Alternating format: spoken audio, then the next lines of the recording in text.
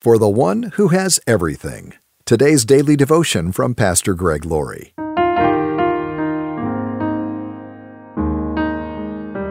Our scripture reading today is from Psalm chapter 116, verse 12. What can I offer the Lord for all He has done for me? What do we give to God who has everything? The Bible gives us some ideas as to what we can give Him as we begin this holiday season.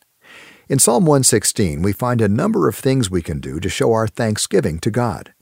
The psalmist speaks of God's blessing in his life and specifically thanks God for protecting him from danger, even potential death.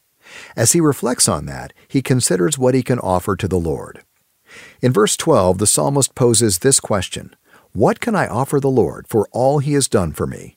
And in the next verse, he gives us the answer: I will lift up the cup of salvation and praise the Lord's name for saving me. We think nothing of cheering on our favorite teams at a game. We wear their jerseys and yell and scream, and we see this as relatively normal. But when we go to church and see people lifting up their hands in praise to God, we call them fanatics. Is there not a place for verbally praising God? Yes, there is. Is there not a place for lifting our hands to the Lord in worship? Yes, there is. The psalmist wrote, Your unfailing love is better than life itself. How I praise you. I will praise you as long as I live, lifting up my hands to you in prayer. It is biblical to lift our hands to the Lord. It's a good thing to do. We shouldn't be reluctant to lift our hands in praise to God. Nor should we be hesitant to verbally sing His praises. Sometimes during a time of worship in a church service, we just stand there and don't even try to sing. Why is that? God wants to hear our praise. If you're married, don't you like to hear I love you from your husband or wife? There's a place for saying I love you.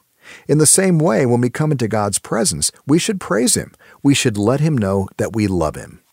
Maybe you're thinking that you don't have all that much to be thankful for today. You may be going through a hardship right now or a time of crisis. But perhaps you need to put things into perspective.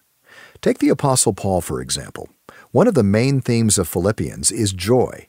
Again and again in this epistle, Paul wrote that we need to have joy in the Lord. Meanwhile, Paul was facing some very difficult circumstances personally. He was a Roman prisoner at this time, and his trial was coming up shortly. He faced acquittal or death. He didn't know what lay ahead. Yet Paul said, I have learned how to be content with whatever I have. I have learned the secret of living in every situation.